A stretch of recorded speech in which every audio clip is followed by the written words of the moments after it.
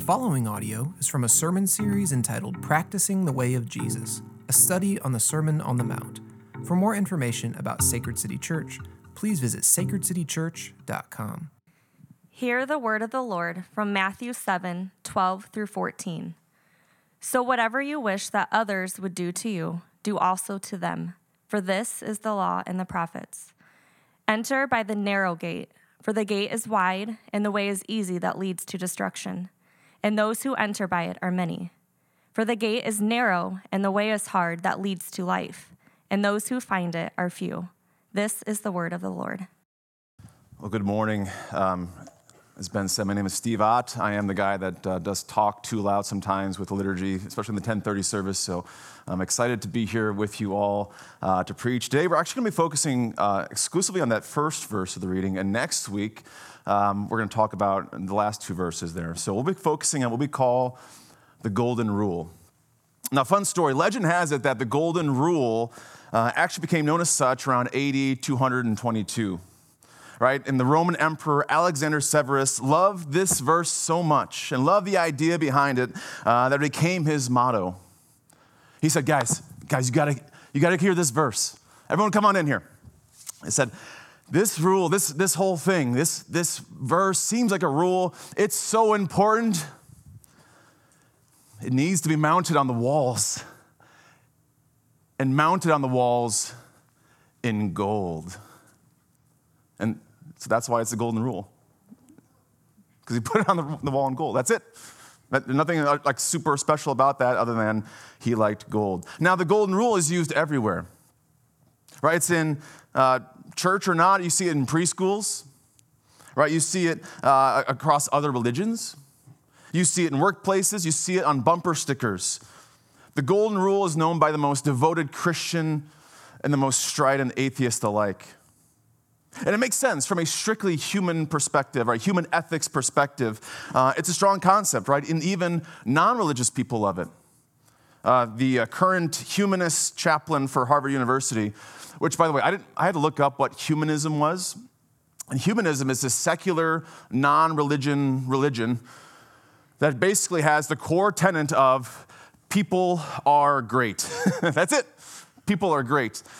So the people are great religion says Golden Rule is a concept that no religion really misses, but doesn't necessarily need a belief in God to endorse it. And so it goes. The Golden Rule is just now a nice phrase, not a command from Jesus. Or maybe you felt like the Golden Rule feels a bit cliched or overexposed. Maybe you hear that read there and it almost induces a groan, right? It's no reason that this happens because we've stripped the gospel power from it, divorcing it from its original intent and purpose. Right, as we start to land the plane on the Sermon on the Mount, because we're getting close to that, we are arriving at Jesus' concluding thoughts. And starting with this verse, he's moving away from explaining towards summing up the whole sermon. Right, so that in case you've missed everything else thus far, Jesus is ready to put a fine point and a bow on it right here. That if you truly want to practice the way of Jesus, as we discussed, you can start and end here. So our task today is to recapture the Golden Rule from pop culture, from the preschool classrooms, from the people are great religions, right? And reseat it in its proper place as the cornerstone of the Sermon on the Mount and of true discipleship. So let's pray to start, and we'll dive into this.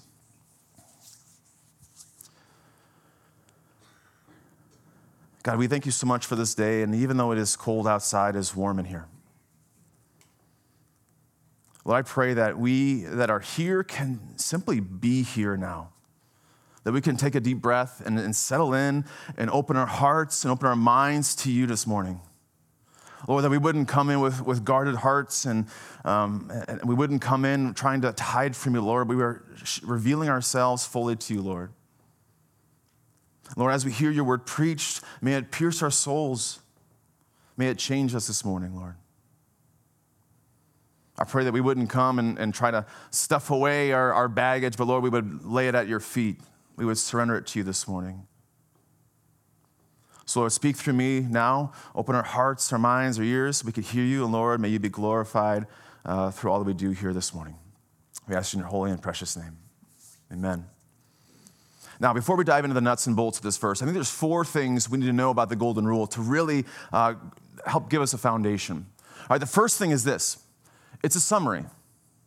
All right, this is a summary. As I've mentioned before, the golden rule isn't plucked out of thin air and dropped in the Sermon on the Mount as like a perfectly worded tweet, right? It's actually pulling in hundreds of years of teaching, of prophecy, of commands, and summarizing them in a single sentence, right? It's the culmination of a powerhouse sermon about the life we live in the kingdom of God. All right, the second thing we see, it has a positive application, right? Most religions speak about the golden rule in a different kind of way. Right? It has a negative application. It sounds something like this. What you hate, do not do to anyone. Or they'll say things like this.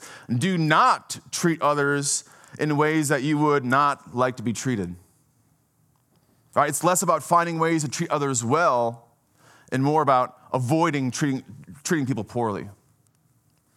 Right, the negative application was actually very popular in Jewish teaching. So the people listening to Jesus would have heard that rule and go, hey, that sounds familiar. But Jesus flips it around. Right, he says, no. I'm going to turn this into a positive application. Right, saying whatever you wish that others would do to you, do also to them.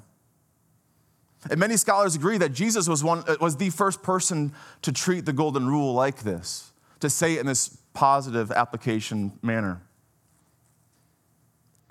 All right, this is important for the third thing we need to know, which is it's proactive. All right, the golden rule is proactive. Jesus turns this into a rule that has a positive application, and when he does this, he brings a degree of proactivity to it. All right, instead of simply avoiding negative actions, like I'm going to sit in my basement and I hate lots of things and I'm just going to sit away from everybody, and if I don't even talk to anybody and don't bug them, then they'll be fine. They won't feel bad about things, so I'll just hide myself. All right, Jesus is saying, no. I want you to do something. Get out there and actually interact with people here. Right? We don't sit back and wait, but instead it calls us to look for opportunities to act. And it leads us to the fourth thing we need to know, and maybe the most important thing, is that the golden rule is primarily about Jesus. All right, it's easy to read a verse like this and totally cut Jesus out of the equation. Right? Just try hard to love, right? Imagine in preschool, right? Telling the little kids, like, you just got to go and love harder, little Billy. Let's go for it. You got it.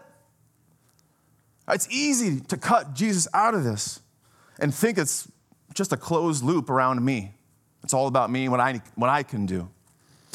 Yeah, Jesus is talking to believers here. He's talking to people who would take up this call. But when you step back and look at the whole of what Jesus is saying and what he's calling us to, we'll start to see it's actually less and less about me and more about Jesus. Now, to see how this works out, let's break down this verse piece by piece. So let's read this again. So, whatever you wish that others would do to you, do also to them, for this is the law and the prophets. Now, if we want to break this down right, we have to stop at one of the most important words in this verse. And that word is so. So. Right? So is the key that actually unlocks the foundation and meaning of this verse, right? So is that one of those connecting words that causes us to look backwards and say, okay, so what? What are we connecting to? We can say, maybe use the word therefore, right? Therefore what? All right, and it's tempting to simply look back to the last verse right previous to that, right? The previous passage. All right, and say, well, it's probably talking about that. But I think we need to look even further backwards. All right, if you really want to see where this is connecting to, we have to look back at Matthew chapter 5, verses 17 through 18. Right? There's a lot of opinions about this, but consensus seems to say that what Jesus is saying, that connecting word, is bringing us back there. So when you look at the structure of the sermon from afar, you can kind of see how this works out, right? So in Matthew chapter 5, verse 17 and 18, it says this. Jesus says, do not think that I have come to abolish the law or the prophets. I have come to abolish them, but to fulfill them. Or not to abolish them, but to fulfill them. For truly I say to you, until heaven and earth pass away, not an iota, not a dot will pass from the law until all is accomplished. Now, when you hear that verse, that passage, several things pop up. All right, the first thing is you can start to see some parallel word usage and ideas here with the phrase, the law and the prophets. Okay? Jesus is using the law and the prophets here to refer back to the Old Testament. He's talking about the Ten Commandments and all the prophecy you've seen throughout the Old Testament, okay? So when he's talking about this, he's saying, I'm not getting rid of those things, but I'm actually completing them. I'm fulfilling them, okay? And he concludes all this by saying, so, as a result of that, therefore, this is what I'm talking about. This is the law and the prophets, the golden rule. Now, second thing we see is that it's also kind of like a too long, didn't read summary of everything Jesus said up to that point. Come with me for a second. Let's look at this whole section as like a delicious sandwich. All right? And Jesus, in Matthew chapter 5, verses 17 and 18, he says, here's the first piece of bread, right? He's coming to fulfill the law. And then he says at the end, so this is the law and the prophets, right? All right, so we have our two pieces of bread. In the middle is the meat. This is the detail of what this actually looks like lived out, okay?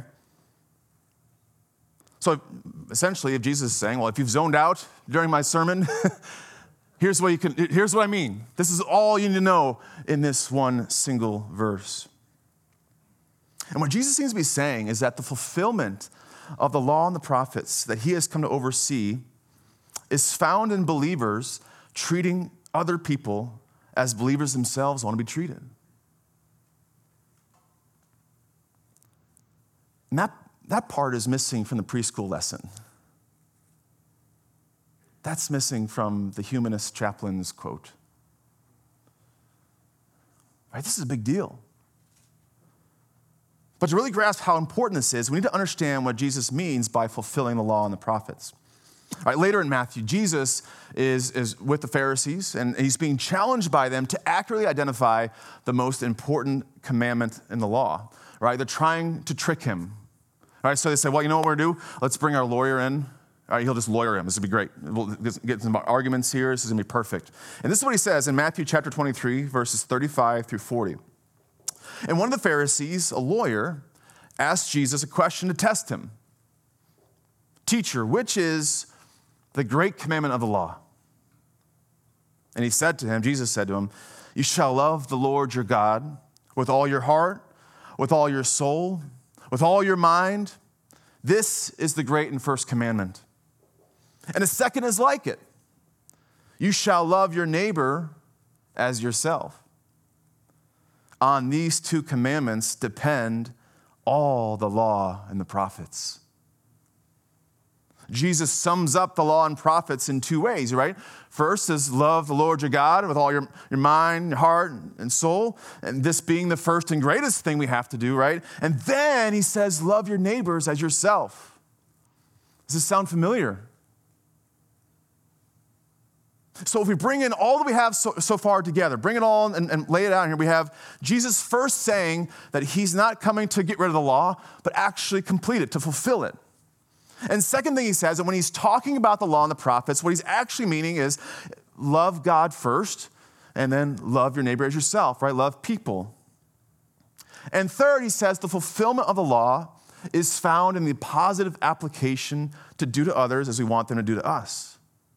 And it has to include both elements, right? That we would be loving God as we are loving people. Are you tracking with me? What I want to suggest to you this morning is that when Jesus says that the golden rule is not only the summary, but the fulfillment of the law and the prophets, he's saying that how we treat people needs to be driven primarily by our love for God. So look at the actual commandment to see how this actually works out. Jesus says, whatever you wish that others would do to you, do also to them. When you pause in this verse and start to unpack it, two key questions tend to rise to the top. The first is, what do I wish others would do to me? Right? What do I wish others would do to me? How do I want people to treat me, right? The second thing we would ask is, why doesn't Jesus just say, go love people? Why does he say it like this? In answering the first question, maybe our gut response is to say things like, maybe something funny, like, well, I wish that people would treat me to a steak dinner. Or like lots of money. Just give me lots of money. That'd be really nice and fun. Or maybe we'd stay at the surface. We'd say, I just wish people would be really nice. Be thoughtful, please. Or maybe world peace, that sounds nice. Right, all those kind of things. But it's when you draw on the second question, why does Jesus say it like this, that you start to maybe peel back the layers a little bit. See, Jesus isn't interested in simply giving us directions that we can mindlessly follow. Rather, Jesus is forcing us to actually look deeper within ourselves first in order to ask the real question at hand. Do I have value? Do I have worth? And will people treat me as such? Our Jesus wants you to consider, why should anyone want to love you? Right? Why should anyone care about you? Why in the world would anyone want to love me? Right, we're positive and uplifting this morning, right? Jesus is judo chopping the whole transaction, right? He's not saying just go out there and love hard and figure it out, people. What he's saying first is consider not only if you have value, but also consider the source of your value. Right? Because how you ascribe value to yourself directly impacts how you ascribe value to other people.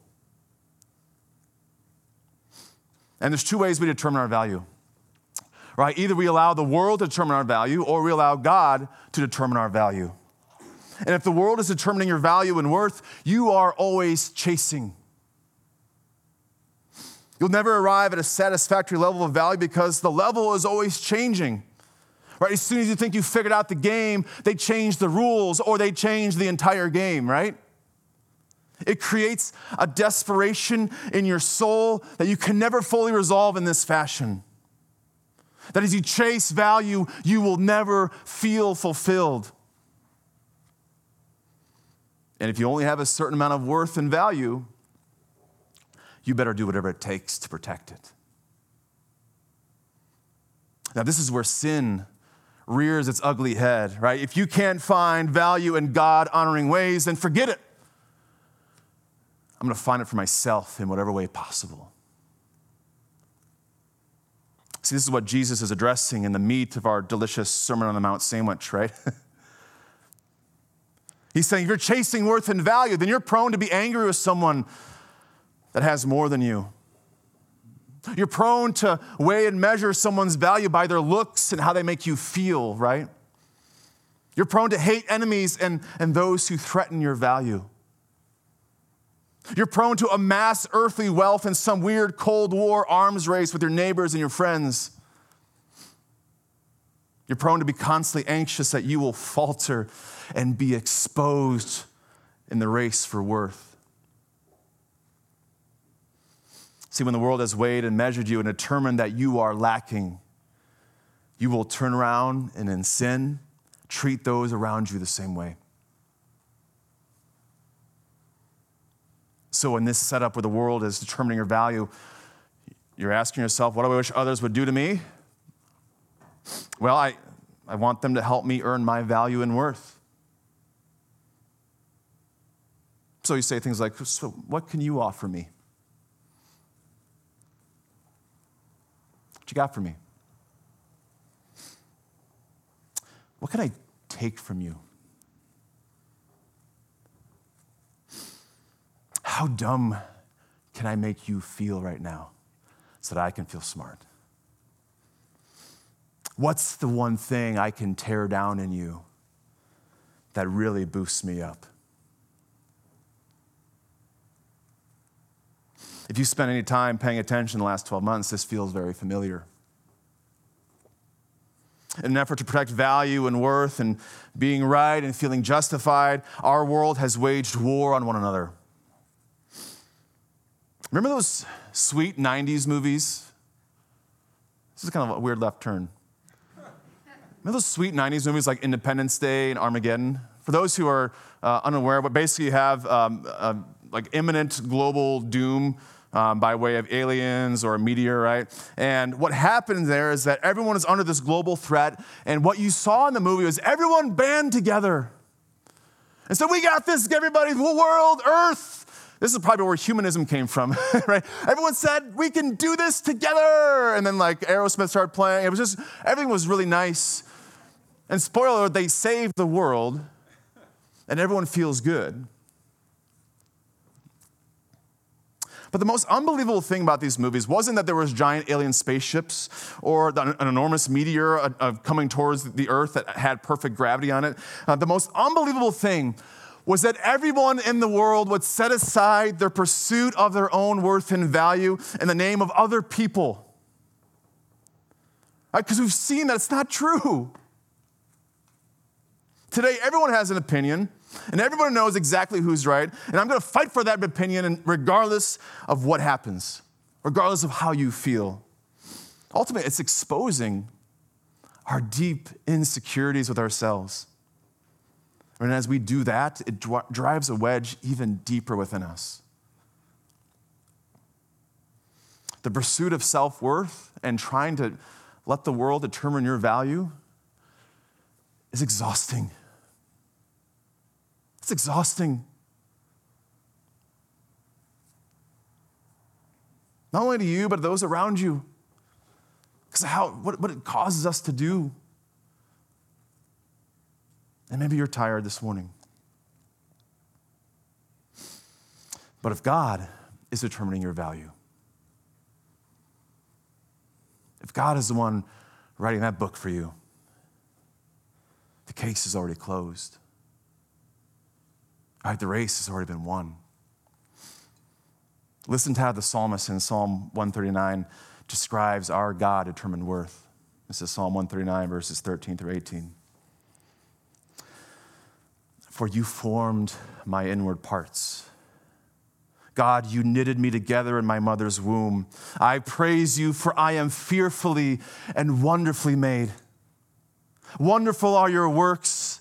My soul knows it very well.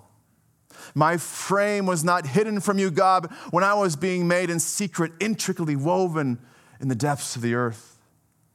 Your eyes saw my unformed substance. In your book were written, every one of them, the days that were formed for me, when as yet there was none of them. How precious to me are your thoughts, O God. How vast is the sum of them. If I could count them, they are more than the sand. I awake and I am still with you. God values you so much that he knits you together piece by piece, that he created you. He knows you and has known you from the outset and before the outset of time and space. When the God of the universe relates to you in this way, you must be worth it. If God's going to waste his time on you, you must have inherent value and worth. Do you hear me? And if you aren't convinced of God's love for you and the worth he has in you, listen to this. He gives us Jesus, Romans 5:8. But God shows his love for us, for you, and that while we were still sinners, Christ died for us. Even in all of your messed up thoughts and all of your messed up sin, God still loves you and counts you worthy through Jesus. See, when God determines your value and worth, you aren't left wondering if you got enough. Right? Rather, because of the never-ending love of God, our value and worth is forever secure. And it's not something you earn, it's something you receive, right? You aren't going to go out there and try harder, and God's like, oh, you get a one up here. This is great. I'll give you've raised an extra level. No. You receive this from God. And when we remember our sin, yet continually receive this love from God, we grow in love for God. And when our love for God grows, we're finally free to love people well. So bring it all together, all right, answering our first question, what I want others to do to me? I want them to love me as if they love God first. And so we then too ought to love others out of our love for God first. See, when you do this, you're actually subverting the pattern of the world that says you're only going to deserve love if you offer me value or worth in return or help me achieve more worth, right? That's when you get love from me, is when you can give me something back. Right? Instead, when we love God first and it causes us to love people, we're rehearsing the gospel over and over again. Right? Loving people who, because of their sin, should have no value, but because they're an image bearer of God, and because God has given them all the value and worth they need, they have infinite value. Right? We can shower people with grace where grace isn't warranted. We can love someone in this reality because it's our reality. This is us. Right? We are the ones who should have no value because of our sin. We are the ones who are infinitely loved, even though through the blood of Jesus. We are those people. And yet we are still loved. And as we remember our own grace-soaked redemption out of thankfulness and obedience, we love as we've been loved. See, this is the sum of discipleship. That we become people so overwhelmed by the love of God for us that it pours out on others around us. You could say it like this: the person whom you want others to be for you is the person whom Jesus is asking you to become. See, when we take this approach, it aligns perfectly with what Jesus has been saying and teaching, right? He says, well, instead of anger, you can actually forgive people because you're not chasing, right? Instead of lust, we can see someone as an image bearer. Instead of hoarding our wealth, we can just freely and joyfully give it away.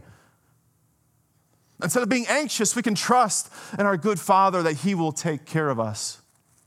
This love is the law and the prophets. Paul says it like this in Romans chapter 13, verses 8 through 10. Owe no one anything except to love each other. For the one who loves another has fulfilled the law. For the commandments, you shall not commit adultery, you shall not murder, you shall not steal, you shall not covet, and any other commandment are summed up in this word: you shall love your neighbor as yourself. Love does no wrong to a neighbor. Therefore, Paul says, love is the fulfilling of the law. If we miss this, we miss the whole story. We miss the whole thing. Here's the problem. We do miss this. And we miss it all the time. As I mentioned previously, this past year has been filled with contention. Right? We've battled with racism, with warring political ideologies and factions, competing health standards, disdain for our friends who think differently from us. And I'm just talking about within the church. At some point, nearly all of us opted to plant our flag into something other than Jesus and God's love, and me included. I could feel it, as I'm sure you could, that frustration, the anxiety, the anger. It was thick in the air, it was dripping down the walls, right? It pulled us away from the love we desperately need, not only for each other, but for the world. See, the tragedy of the gospel is that before we even leave this room today, we're going to mess this up. Right? We're going to hear all this, and we are going to fail at upholding this golden rule. Right? Our sin's going to get in the way. We're going to walk out and we're going to I'm ready to do this. Let's go love people. Right? All the best intentions in the world, and we will walk out that door and you will fail. The tragedy of the gospel is that our sin gets in the way, but the triumph of the gospel is that Jesus has fulfilled this on our behalf already. As I said in the outset, the golden rule is primarily about Jesus, right? Yes, the person whom you want others to be for you is who Jesus is asking you to become, but Jesus has already been that person for you on your behalf. Jesus himself is the fulfillment of the law and the prophets in every way we cannot. Jesus not only provides the model of perfect love for God the Father and all people, he also provides the means by which we can embrace both. In 1 John 3:16, it says this, "By this we know love, that Jesus laid down his life for us, for you. And we ought to lay down our lives for the brothers and sisters." See, the pinnacle of love is Jesus' sacrifice. And the fulfillment of the law is us responding to this gift with true belief that shows itself by true love. If you want to align yourself perfectly to the golden rule, thus fulfilling all the law and the prophets, it starts and ends with fully embracing the gift of grace that Jesus is offering you. If you don't understand that God has loved you so much that even fully mired in your sin, Jesus died for you, you will never be able to fully love other people. It won't make sense to you. You have to get that. That has to seep into your soul and be the first thing you wake up and hear, and the last thing you think about before you go to bed, that I don't deserve this. And yet still, Jesus is offering it to me. This is the only way you get this. Right? So how we treat people then is a direct reflection on our understanding and reception of the gospel in Jesus. Now, a lot of us are carrying some pretty heavy burdens. A lot of us are stumbling into this place today. And to hear something like this and say, well, I love people. And the thought of trying to love people more feels impossible. Right? You almost feel numb. How in the world can I do that? Right? The stress of this past year has caught up to nearly everybody, and many of us simply are tired and want to quit trying. It's like we walk around carrying two worlds, right? On one side, the external world is the image we show everybody, right? I'm successful. I'm happy. I got my Starbucks. I just feel good, Did my workout this morning, got up early, did some quiet time. I'm just, we say #blessed, is that right? Yeah. That's the external world everyone sees. The internal world, though, is the one we also carry. It's the one we desperately don't want to show anybody.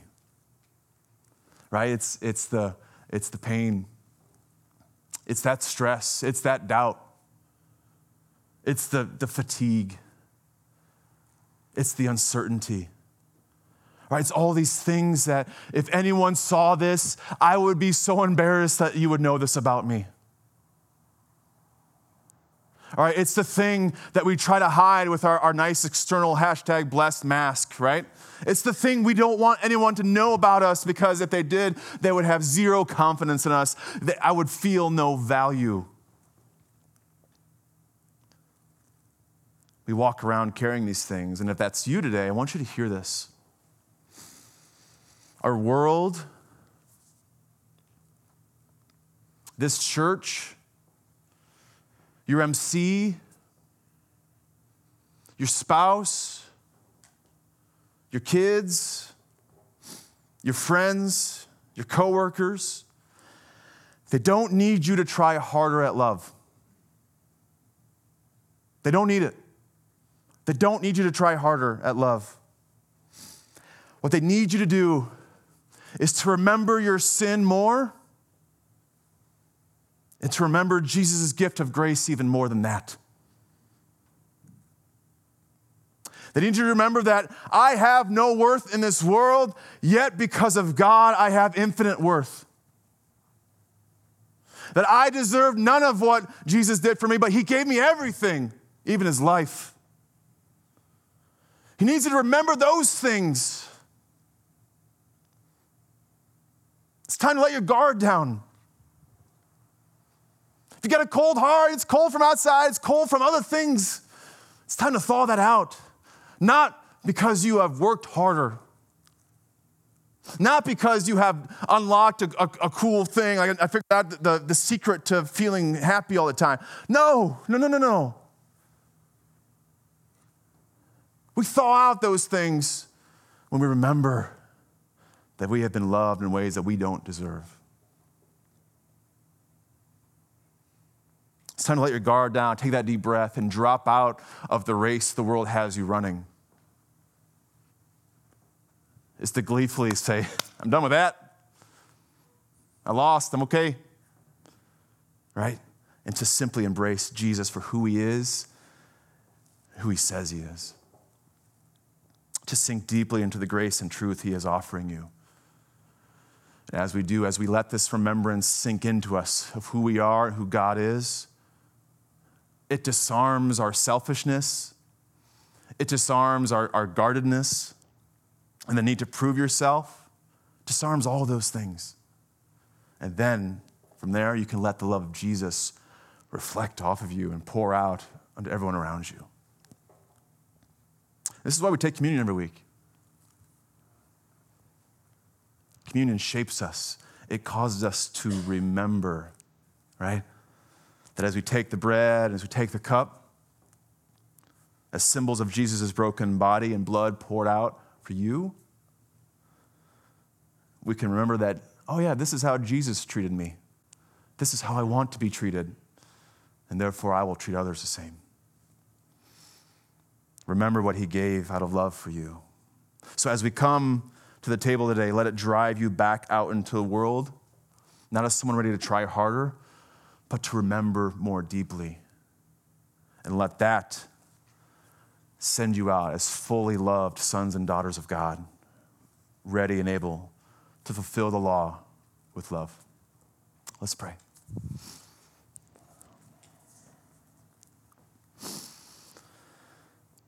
God, we thank you so much for just the perfect means of grace we have in Jesus, Lord. That call to do to others as we want them to do to us feels heavy, but when we think about it in terms of what you have done for us, it feels light. So, Lord, for those who are struggling today, those who are striving really hard to be something that they're not or to try to earn their own value, Lord, may they turn to you and you alone. Lord, right now I ask you just put a spotlight in our hearts. Point out, agitate us of those little things that we're hiding from you, where we got the mask up so people can't see, Lord. Point those things out in us so we can surrender them to you once and for all. Lord, help us to drop out of that race and fall directly into you, Lord. Lord, help us to trust you with our worth and value. And let that trust drive us to love, and let that love drive us to be the light our world needs. Lord, we thank you and we love you and ask this in your holy and precious name. Amen.